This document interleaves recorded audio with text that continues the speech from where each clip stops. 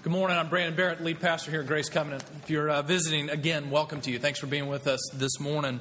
You're here on morning when we're starting a new sermon series. We're going to be looking for these next number of weeks leading up until Advent, a few weeks before Christmas. We're going to be looking at Revelation chapters 1 through 3. Revelation's the last book in the Bible, so we are switching from the very first book, our series on the life of Abraham in the book of Genesis, to Revelation. Let me pray for us, and then we'll read our text for this morning, which is Revelation chapter 1. If you're using one of our pew Bibles, you'll find that on page 1028. Let's pray together. Father, we come before you this morning and to your word. We thank you for the gift that it is. And as we turn to this portion of your word, would you remind us again that all of Scripture is given to us that we might be built up, that we might know you, that we might see the power of your life at work in us. So would you do that good work? Would you give us ears to hear and eyes to see as we come to you? We ask that you would do this by the power of your Spirit, and we ask it in the name of your Son and our Lord Jesus. Amen. Revelation chapter 1. The revelation of Jesus Christ, which God gave him to show his servants the things that must soon take place. He made it known by sending his angel to the servant John, who bore witness to the word of God and to the testimony of Jesus Christ, even to all that he saw. Blessed is the one who reads aloud the words of this prophecy, and blessed are those who hear and who keep what is written in it, for the time is near. John, to the 7 churches that are in Asia, grace to you and peace from him who is and who was and who is to come, and from the 7 spirits who were before his throne, and from Jesus Christ, the faithful witness, the firstborn of the dead and the ruler of the kings on earth. To him who loves us and has freed us from our sins by his blood and made us a kingdom, priest to his God and Father, to him be glory, dominion forever and ever. Amen. Behold, he is coming with the clouds, and every eye will see him, even those who pierced him, and all the tribes on earth will wail on account of him. Even so, amen. I am the Alpha and the Omega, says the Lord God, who was and is to come, the Almighty. I, John, your brother and partner in the tribulation and the kingdom and the patient endurance that are in Jesus, was on the island called Patmos on account of the word of God and the testimony of Jesus. I was in the Spirit on the Lord's day, and I heard behind me a loud voice like a trumpet, saying, "Write what you see in a book and send it to the 7 churches, to Ephesus and to Smyrna and to Pergamum and to Thyatira and to Sardis and to Philadelphia and to Laodicea." Then I turned to see the voice that was speaking to me, and on turning I saw 7 golden lampstands. In the midst of the lampstands, one like a son of man, clothed with a long robe and with a golden sash around his chest. The hairs of his head were white like wool, as white as snow. His eyes were like a flame of fire. His feet were like burnished bronze, refined in a furnace. And his voice was like the roar of many waters. In his hand he held the 7 stars. From his mouth came a sharp 2-edged sword, and his face was like the sun shining in full strength. When I saw him, I fell at his feet as though dead. But he laid his right hand on me, saying, "Fear not, I am the first and the last and the living one. I died, and behold, I am alive forevermore. And I have the keys of death and Hades. Write therefore the things that you have seen, those that are and those that are to take place after this. As for the mystery of the 7 stars that you saw in my right hand and the 7 golden lampstands, the 7 stars are the angels of the 7 churches, and the 7 lampstands are the 7 churches." This is the word of the Lord. It's given to us for our good and for his glory. Well, you can feel the shift in where we've just come in Genesis, talking about the life of Abraham in the ancient Near East. Suddenly, right smack dab in the middle of the 1960s, as John writes with his lava lamp and writes of these images and pictures and things that just seem to leap out on the page to us as he has this vision of God in heaven. And the book as a whole gets more colorful still. What in the world is Revelation all about? Let me give us a little background, then we're going to talk about why we're going to be looking at Revelation these next number of weeks. The book of Revelation was written by likely by the Apostle John, the one who wrote the Gospel of John, the one who wrote the letters that bear his name in the New Testament. He wrote it near the end of his life, and most likely during the reign of Emperor Domitian, somewhere between the years when he reigned between 81 and 96 A.D. That's after Nero. There have already been persecutions of Christians, mainly in the city of Rome, but it's begun to spread throughout the empire. And it's under Domitian that the persecutions of Christians begin to reach their height. He's writing to a group of people who are facing persecution and with the promise and threat of more to come. He writes this letter, the book of Revelation, and in particular these 7 letters that we're going to come across in chapters 2 and 3 over the next number of weeks, to 7 churches in Asia Minor, into what is now modern-day Turkey. And you've seen those cities listed in verses 11 and 12 there, and they're in a certain order. If you were to go into Asia Minor and start at Ephesus, then the progression of these cities would take you around a big circle as you go from city to city, where the courier would come and bring this letter to the churches. Now, here it is. It's written to Ephesus. It's written to Thyatira, these other letters. But like all of Scripture, it is written to us. When we open up in the New Testament, for instance, the book of Galatians, it is written to the church in Galatia, but it is written to us. Similarly, the book of Revelation, it's written to these churches in Asia Minor, but it's written to us. And John's even trying to get that across to us symbolically. The book of Revelation is a book that is infused with all kinds of imagery and symbolism. And that includes numbers, and the number 7 represents completeness, or finality. And so when he writes to the 7 churches, he's giving us a picture of the church as a whole. It's these 7 churches under persecution in Asia Minor, but it is Christ's church down through the ages, everywhere and at all times. And that means that these letters are for us. So we're going to be looking at them. It is apocalyptic, a word that there's ancient literature, including parts of the Bible, like the book of Daniel, that are apocalyptic, that talk about the things that are happening behind the scenes in the spiritual world that we cannot see, often telling us about things that will come in the future, but also telling us about things that are happening in the present and things that have been. And he uses these incredible and colorful images to do that. And that's kind of the genre that Revelation comes in. It's one that's unusual and not sort of our common way of talking about Christ, but it comes to us as this. We do have some modern day equivalents. Let me give you an example. If you think about political cartoons. Okay, if you open up the paper and read a political cartoon and it's got an elephant on it and a donkey on it, then you know that it's making some political statements one way or the other about Republicans and Democrats, because those are symbols that we recognize. If somebody were to come from another culture and open up a political cartoon, they would have no idea what's being discussed because it's not a part of their culture.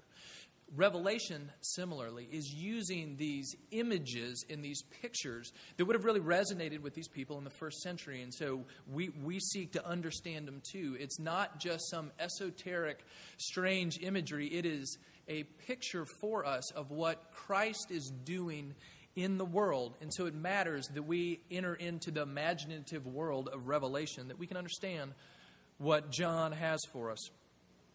One of the commentators, Richard Bauckham, says this: the visual power of Revelation affects a kind of purging of the Christian imagination, refurbishing it with alternative visions of how the world is and will be.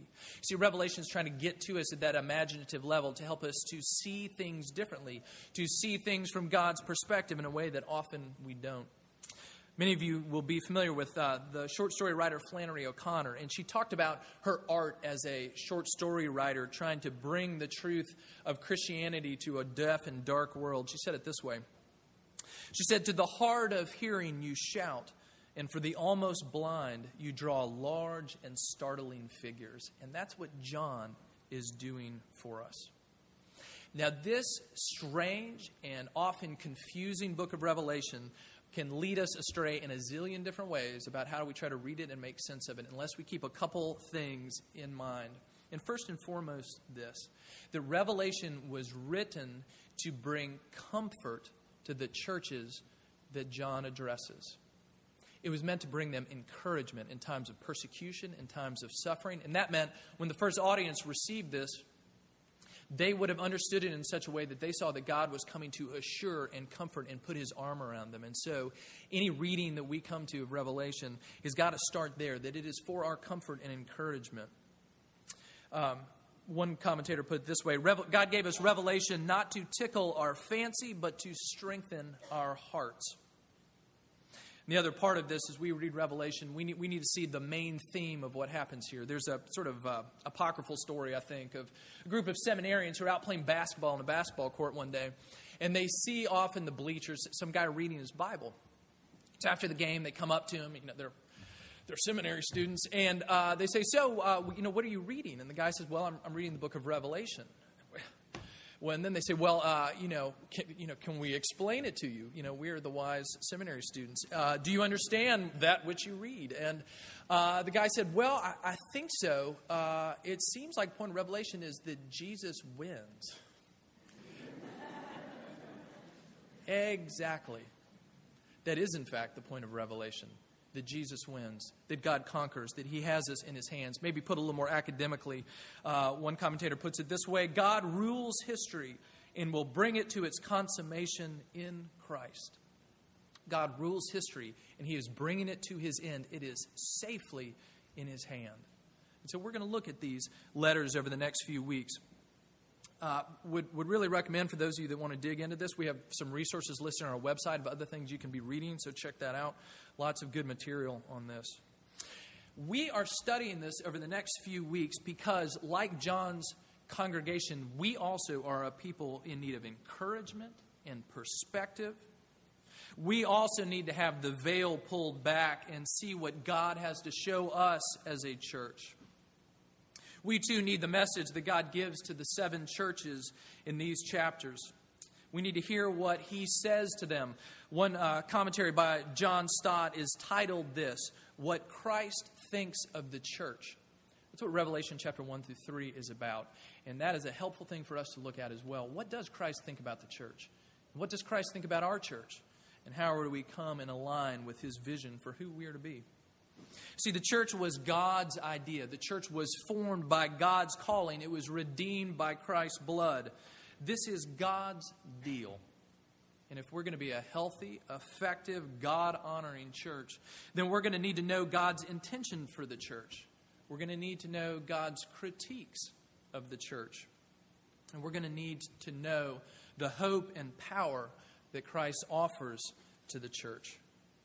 So how are we going to get that? How are we going to step more fully together into this life of being God's church, fueled by him? How are we going to do that together? We must have an awe-inspiring, life-altering, crystal-clear picture of Jesus. And that's what John aims to give us throughout the book of Revelation. And it's what he shows us right here in chapter 1. So we're going to be looking at these first few chapters to see what they have to teach us, Grace Covenant Presbyterian Church, about being the church. Now, these specific letters that he writes to these churches in Asia Minor and to us begin in chapter 2 when he gives these individual letters. But before we get to them, the book of Revelation begins here in chapter 1 with this opening scene of the risen and exalted reigning Christ. Why? Because if we're going to be able to step into our calling as a church and be faithful and honoring to Jesus, then we, like John, must share this vision that John receives. Like John, if we're going to do that, then we must see Jesus. We must see 3 things about Jesus here. First, we need to see who Jesus is, what he has done, and where he stands. Who he is, what he's done, and where he stands. First, Jesus, who he is. Verse 1 opens up with this: the revelation of Jesus Christ. And revelation means the unveiling of Jesus Christ. In other words, this word revelation in this book Revelation is a tearing back of the curtain of reality so that we can see what is going on behind the scenes. It is the revelation of Jesus Christ. Jesus is the one who is unveiled and the one who is revealed, and he is the revealer to us. See, this book is about an unveiling not just of events, of things to happen, of things that are happening, but an unveiling of God, and in particular, an unveiling of our Lord Jesus Christ. And we see him in all his glory. We don't have a lot of concepts and categories maybe for glory. One that we have in my house right now with small kids are superheroes. We're way into superheroes right now. And so one of my sons is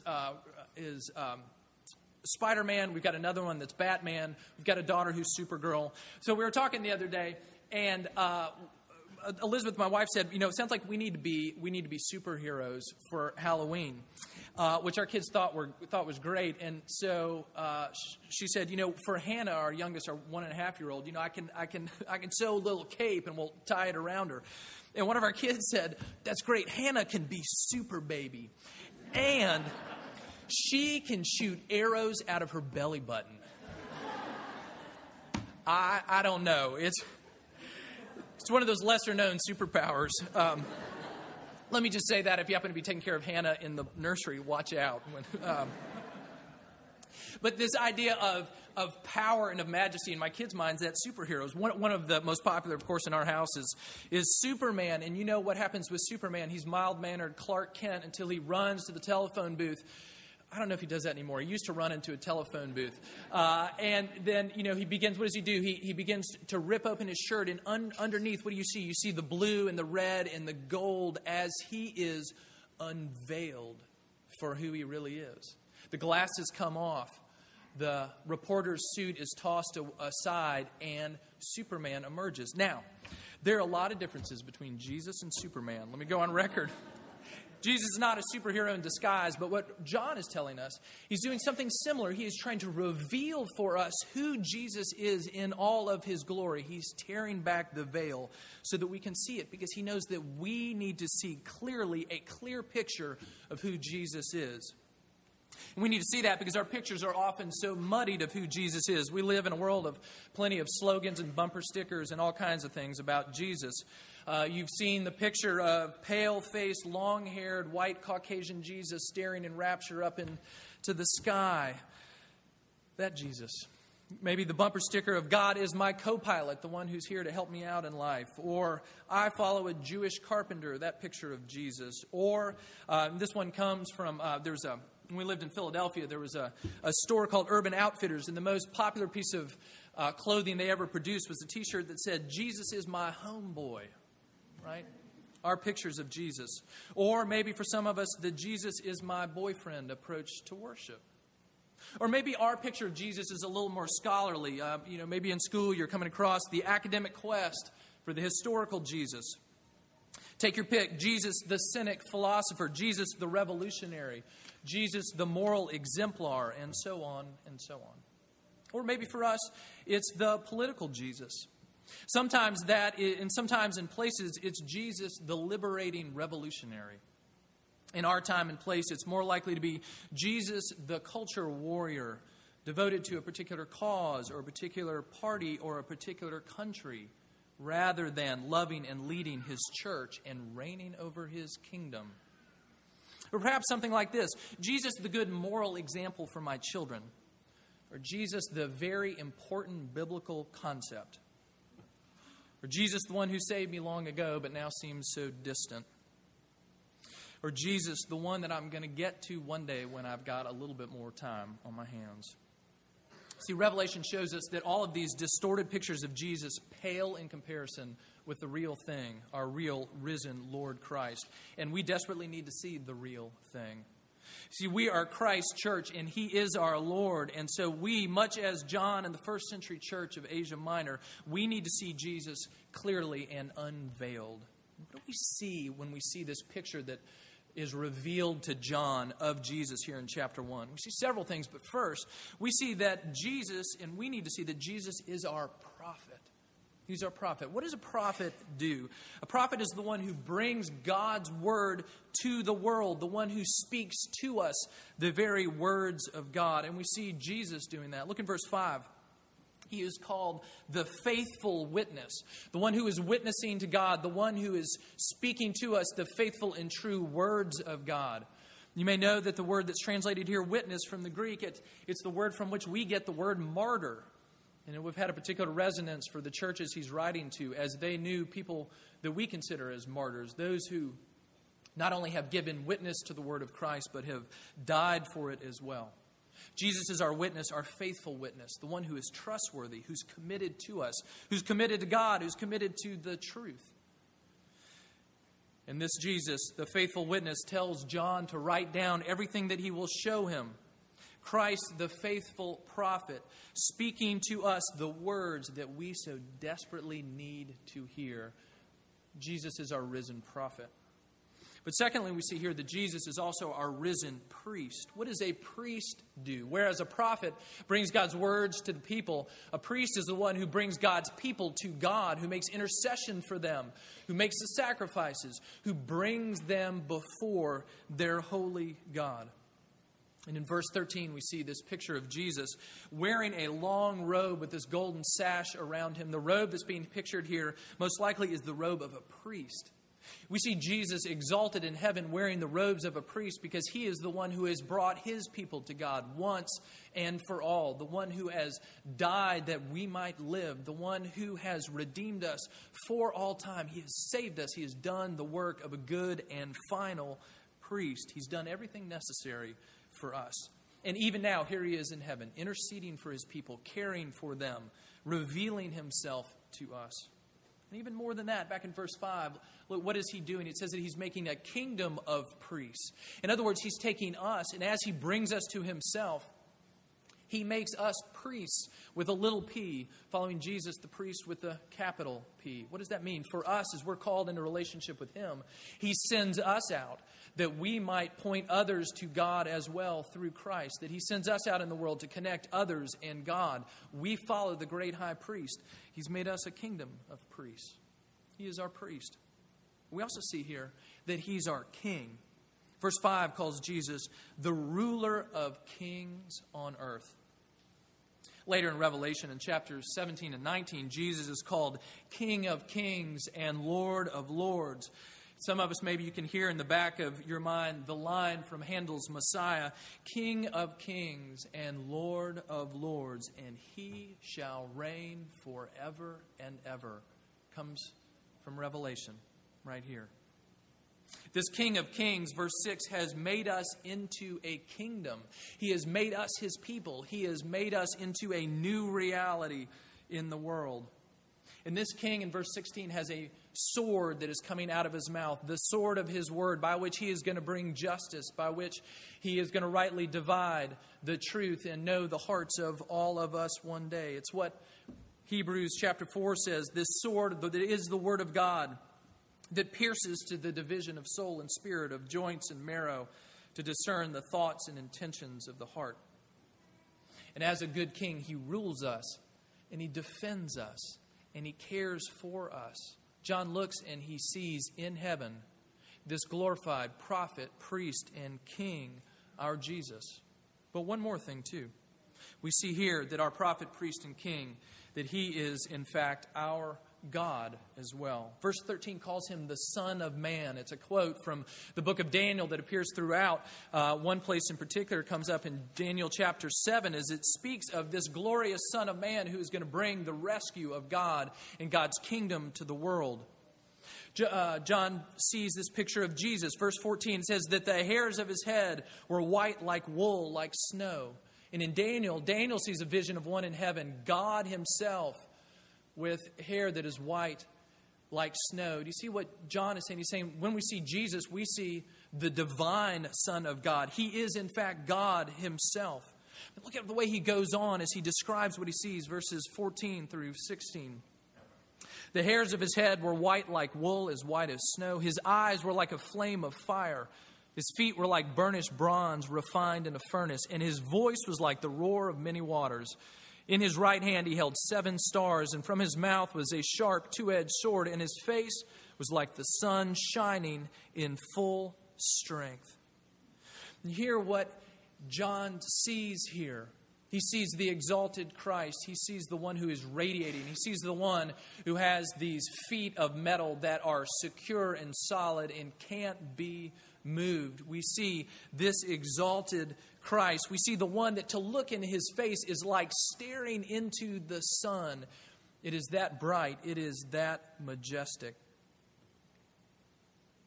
We hear the one that when he speaks, it is like the sound of the ocean rushing over us. See, John had a big picture of Jesus. He goes on in here and says that I am the first and the last. Earlier he says, I am the Alpha and the Omega. I am the beginning and the end. He is claiming and exhibiting his divinity. He is God. That's our Jesus, enthroned and in glory in heaven. You see what is happening to John? He's getting this big picture of Jesus on the throne, our exalted divine Jesus in glory. And he is overwhelmed. I mean, you can imagine as you read what he sees. Remember what we talked about in Isaiah chapter 6 in our confession of sin today.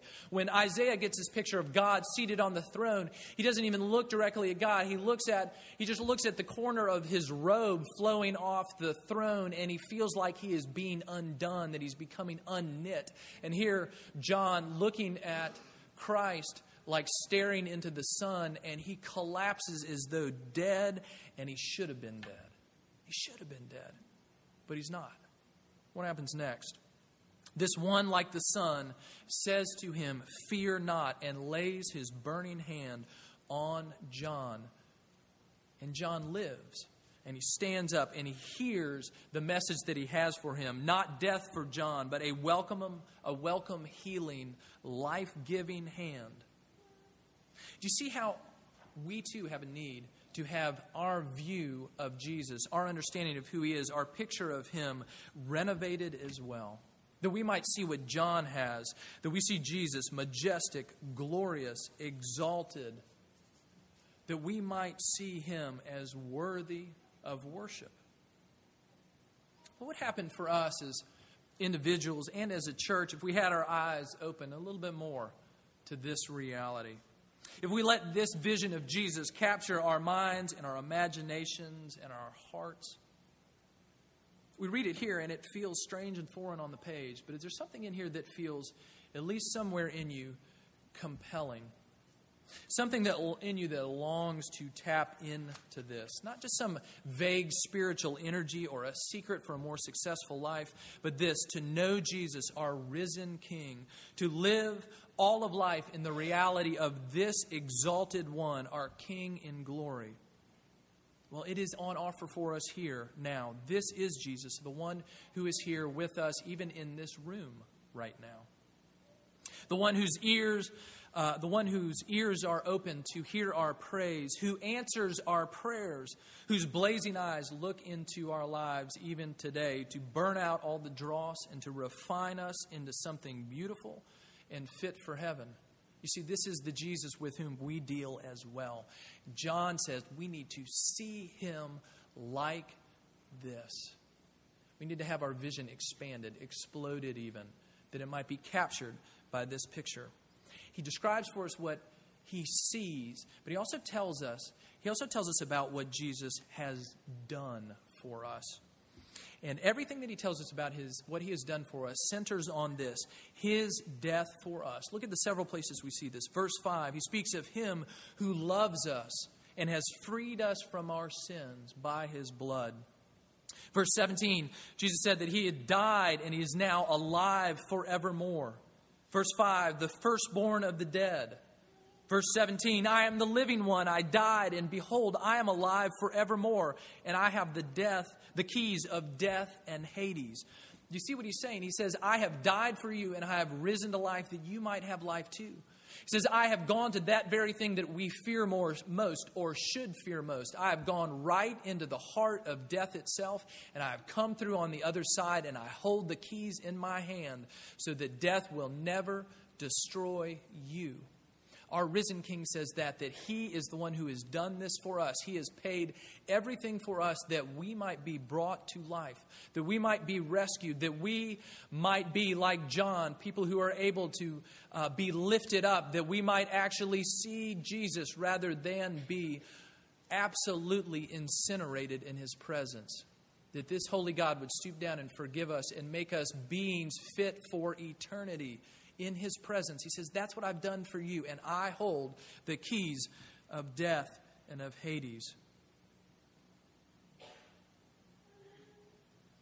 He also tells us that this very one who has come and accomplished this is returning for us. Verse 17 shows the picture. It says that John sees Him coming on the clouds.